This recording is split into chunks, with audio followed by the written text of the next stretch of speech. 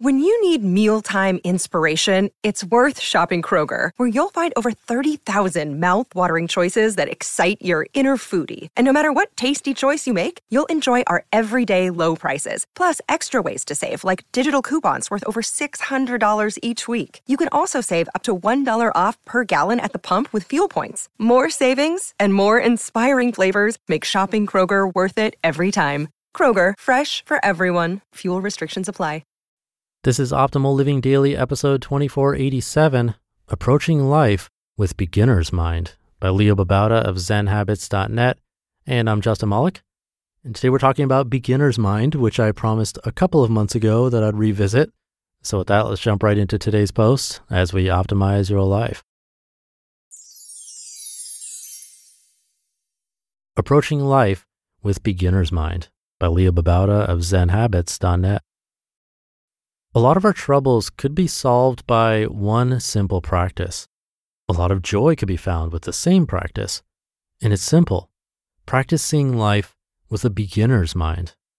I'm stealing this, of course, from Zen Buddhism's Shoshin and Shunryu Suzuki's Zen Mind Beginner's Mind, and I've written about it numerous times, but it's more fundamental than most people realize.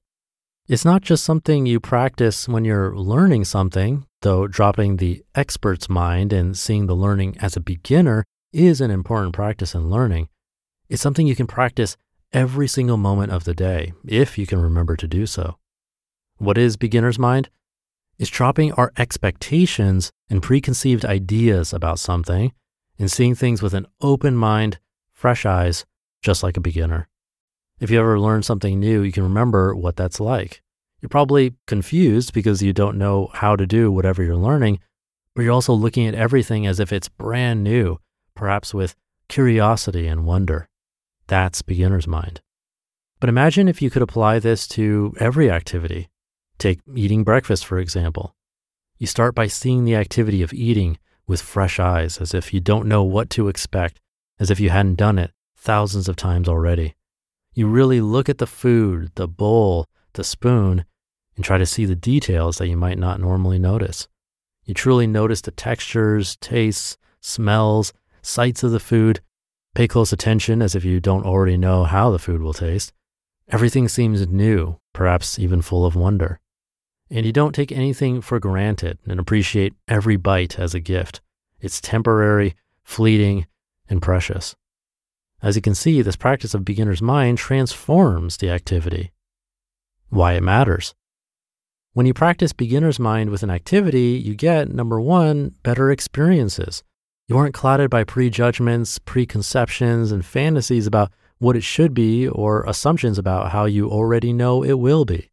When you don't have these, you can't be disappointed or frustrated by the experience because there's no fantasy or preconception to compare it to. Number two, better relationships.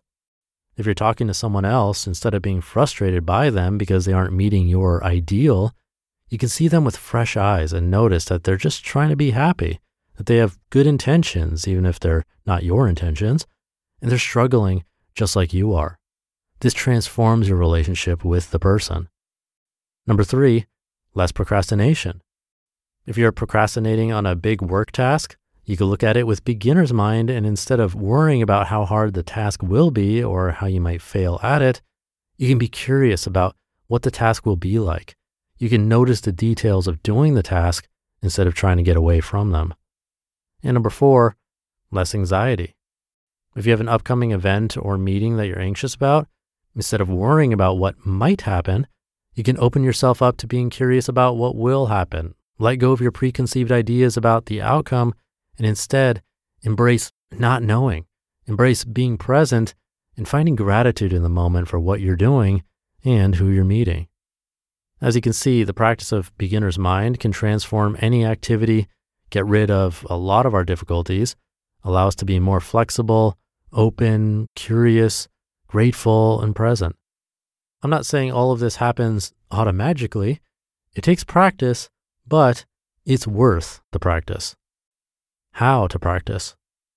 Beginner's mind is what we practice in meditation. Instead of sitting in meditation and thinking you know what your breath will be like or the present moment in front of you will be like, you pay attention. See it with fresh eyes. Drop your preconceived ideas and just look clearly at what's in front of you. A daily meditation practice is extremely useful in developing this beginner's mind. Here's how to practice. Sit comfortably and upright in a quiet place. Pay attention to your body, then your breath, trying to see them clearly and freshly. When you notice yourself having preconceived ideas wandering from the present moment, thinking you know how it will be, just notice that. See if you can drop the ideas and thoughts and fantasies and stories that are filling up your head. Empty yourself so you can see what's actually in front of you.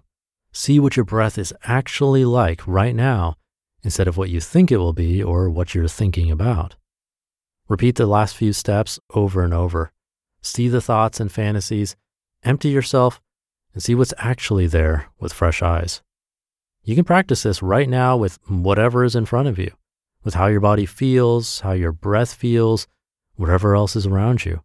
You can practice whenever you do any activity, from brushing your teeth to washing the dishes to walking and driving and working out and using your phone. You can practice whenever you talk to another human being, dropping your ideas of how they should be and instead emptying your mind and seeing them as they are. Notice their good heart, their difficulties, and be grateful for them as they are. Love them for who they are and find compassion for their struggles. This is the practice. Do it with a smile and with love, with fresh eyes and gratitude for the only universe we'll ever get, the actual one in front of us. You just listened to the post titled Approaching Life with Beginner's Mind by Leo Babauta of ZenHabits.net. And thank you to Leo. There was an article I narrated way back in episode 2428. Well, that's not really way back, as it was less than 2 months ago, but anyway, the post was titled, What If It Was Easy? By Angelina Lee, talking about rethinking the things we do on a regular basis.